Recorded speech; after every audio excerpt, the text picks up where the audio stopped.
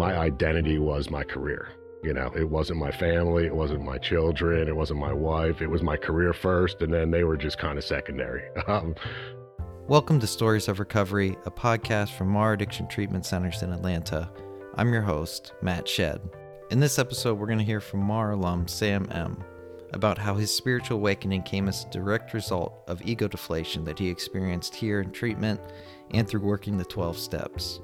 We'll also hear a little bit from his wife, Lori M., before spending our whole next episode focusing on her experience and family week at our program.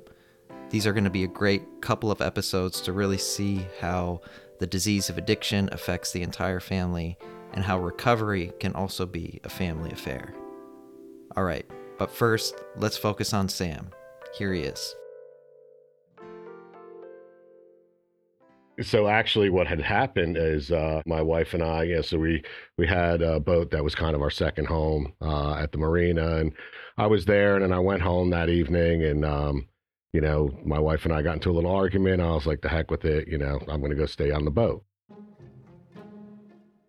So of course, stopped by the gas station and, picked up my favorite little, crappy little 4-pack of wine that I could just slam real quick. And, I had one of them at the gas station, and I was coming down the road, and, they had just installed these rumble strips in front of the gate at the marina. And so when I swerved around them, I was pulled over. And so, yes, I was arrested for DUI, and yes.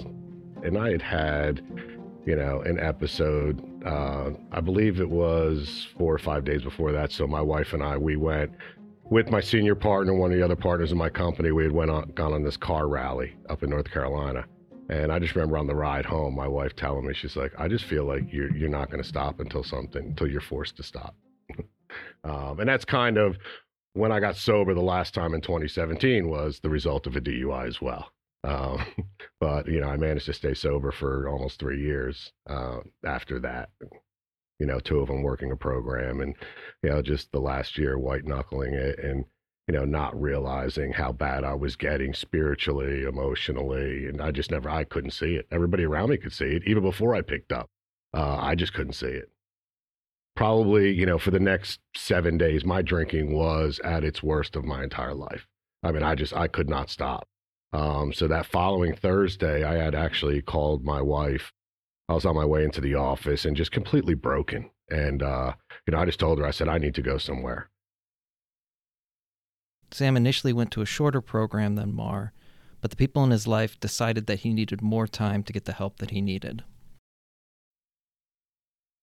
7 days prior to my discharge date, I thought was going to be my last meeting with my therapist. And, when I went in there, she said, you need to call your senior partner. And, I called my senior partner, and, there was 8 partners in total. And he said, we've all gotten together and we decided you're going to MAR for 98 days. And, of course, in my mind, there's absolutely no way. I mean, there's absolutely no way I can do it. So I called my wife and I told her, I'm selling everything. I don't have it in me. I'm not doing it. There's absolutely no way. Thankfully, she had a much better head on her shoulders, and she talked me off the ledge, and, then we kind of talked through things, and, and then it was inevitable. Like, it was laid out for me, like, you're going there or you're not coming back here. Here's Sam's wife, Lori, on how she was introduced to MAR and how she came to believe it was the best place for Sam. Yes, actually, I wasn't aware of MAR at the time. It actually was just where I was in my headspace. He was at a point in his life where, threatening suicide and taking it to those levels to where I needed help at that point. I was at my end. And I knew some good friends of ours that had been in recovery and had a lot of experience with that. And even though I know the relationship he had with them, he told me if I ever did that, it would not be a good thing for us. So it was a very, very hard choice for me, but I knew it was the right choice. And I called them and said that Sam really needs some help and I don't know how to do it by myself. So Three of them ended up showing up at the house and having maybe like a little intervention. I guess it was about 6 hours, honestly. And one of the gentlemen that came had previously been at MAR. So I'm sure he tried to speak to him some about that. I wasn't in the room specifically, but he did come out and talk to myself and my kids about his experience at MAR. And if we can get him to go in that direction, it will be the best thing ever for him. So, of course, I was all for it, but I didn't know how that was going to happen. So, but it did, obviously, not easily. I don't think he was thinking he needed to go. So the one thing I did ask, which I know is not normal, is I needed to go home to get some of my affairs in order. Because again, I left and not in a good state. I kind of went out with a bang.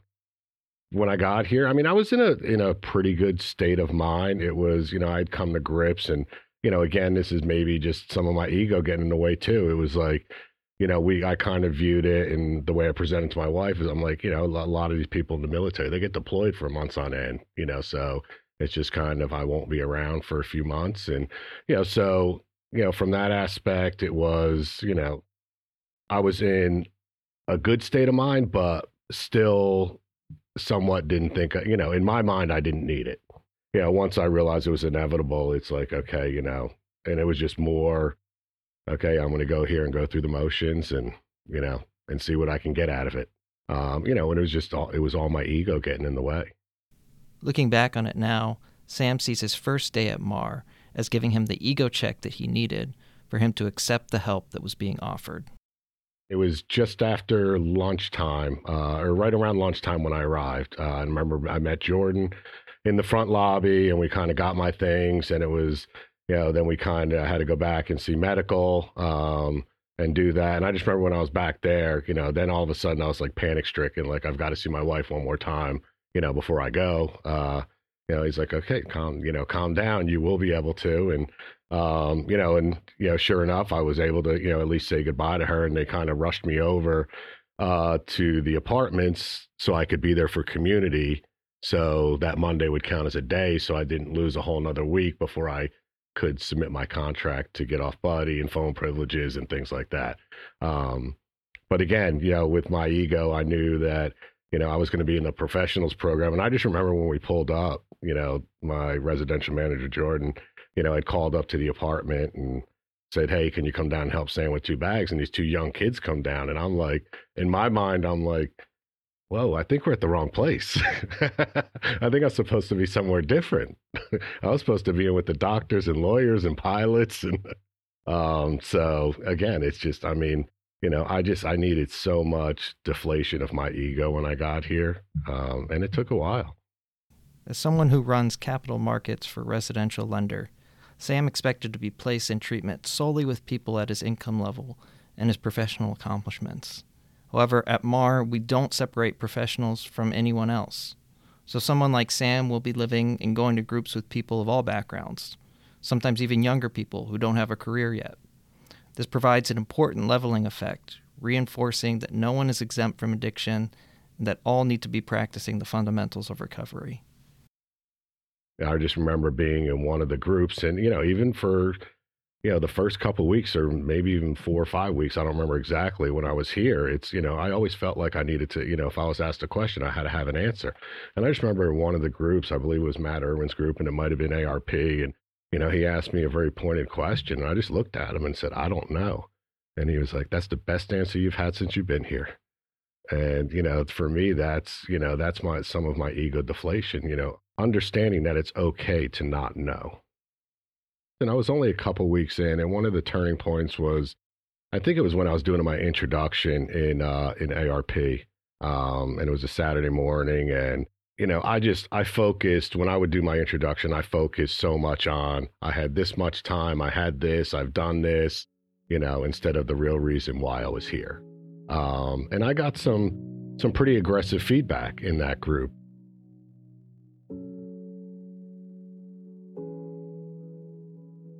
Pretty much it was about my ego and that I'm scared for you. Like, you're in trouble.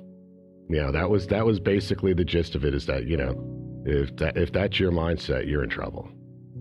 It was even mentioned to me after my life story that, I felt like I just listened to a glamorous resume. I wanted to be everybody's best friend, and, never really spoke my true feelings because I didn't know how to present them properly. So I could never, talk about how I really felt about a situation, because it was always, I would come across very defensive all the time. Why did they hate me so much? I just felt defeated,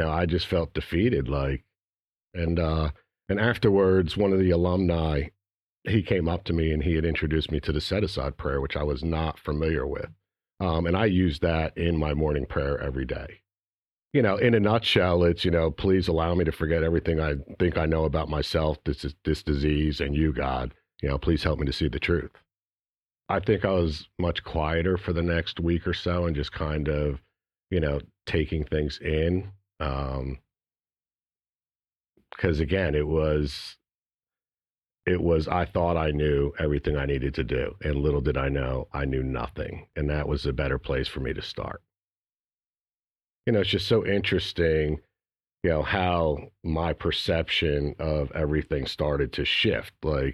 As I mentioned, where I was, and, when I first got here, and who my roommates were going to be and who I thought they should have been, versus how much I was able to learn from everybody. And for me it was, and I just remember even, at my phase 1 review, that was probably the biggest turning point for me.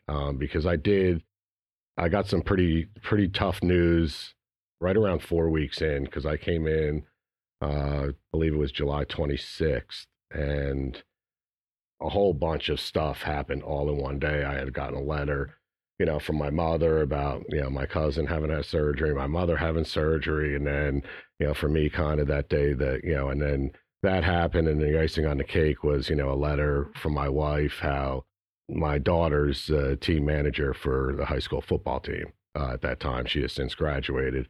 And I just remember my wife, writing in one of her letters saying, it was homecoming, and, I've got another son as well that's 2 years older than my daughter. And, he had stepped up and said that he would walk her out on the field.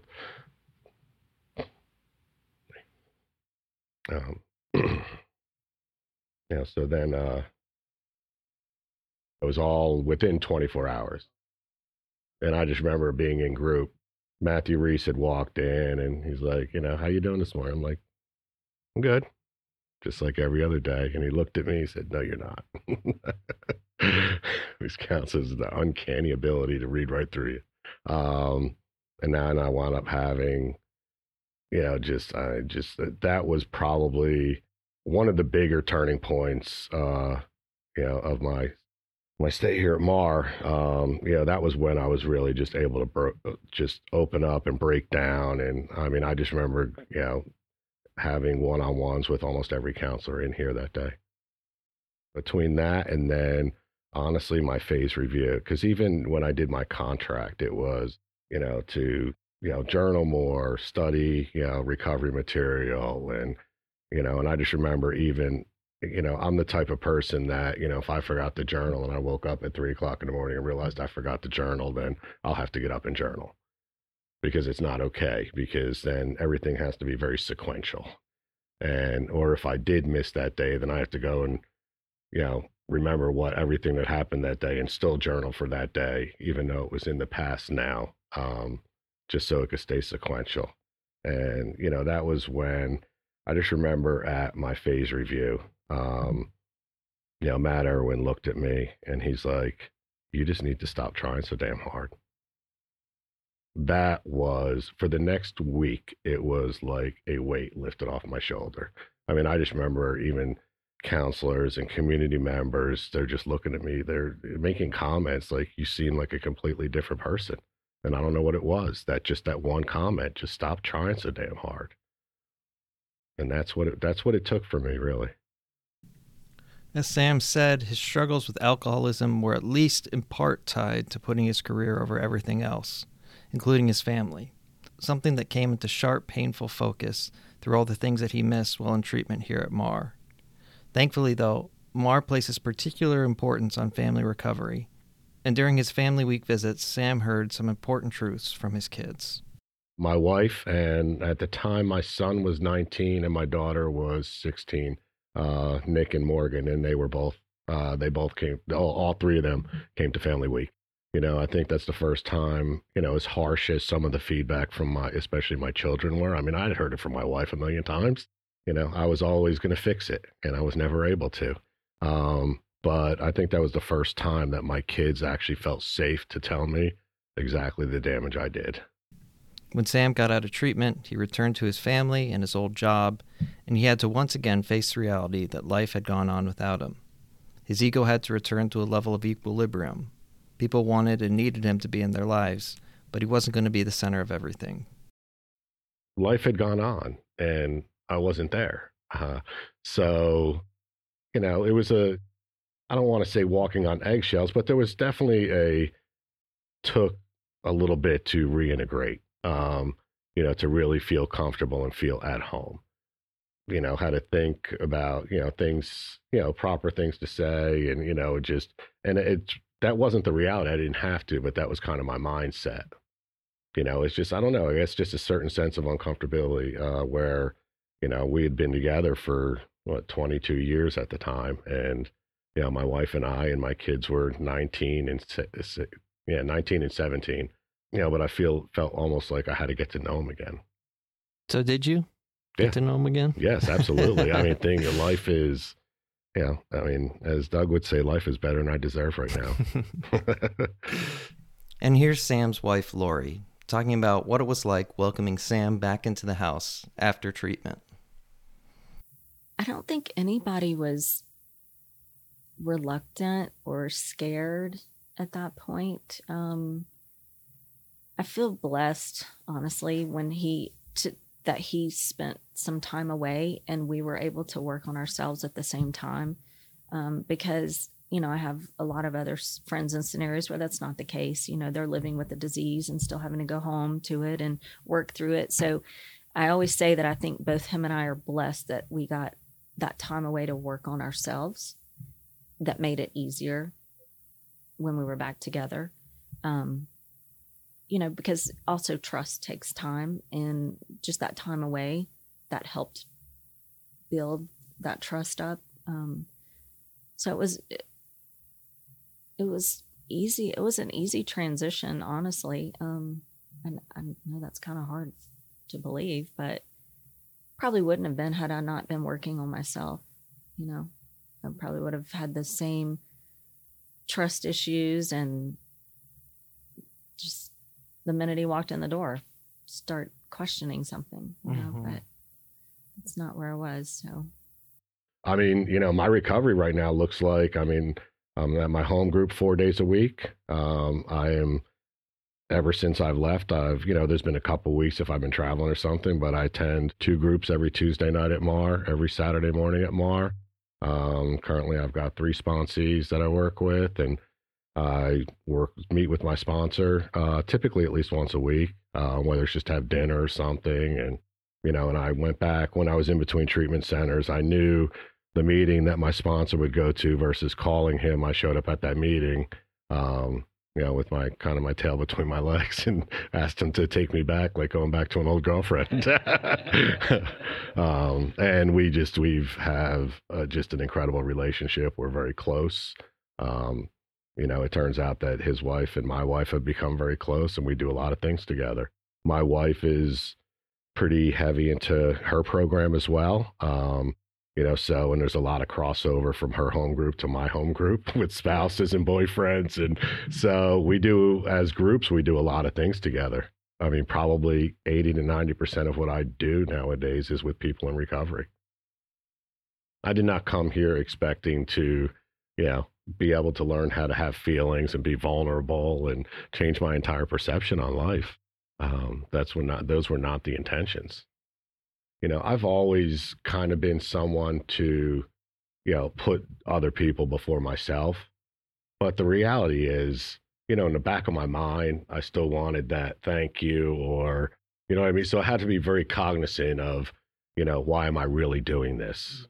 To make sure it's not just for myself. Of course, you're going to get some satisfaction out of it, but there's a fine line in there as well.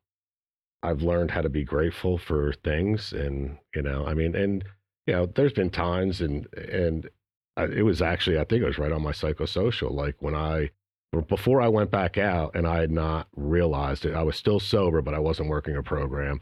My life just became check boxes. Just achievement, check, check, check, no gratitude, nothing. Just let's move on. Let's move on to the next thing. So, be able to be grateful just to spend time with my family instead of, being grateful or, the thought of, having to continue to provide more, to be able to be grateful. All right, that's it for this episode of Stories of Recovery. Thank you so much for joining us. My name is Matt Shed. Our executive producer is David Tate. If you want to reach us, you can email us at podcast@marinc.org. That's podcast@marrinc.org. We'd love to hear from you. Once again, thank you so much for joining us. We're already looking forward to next time.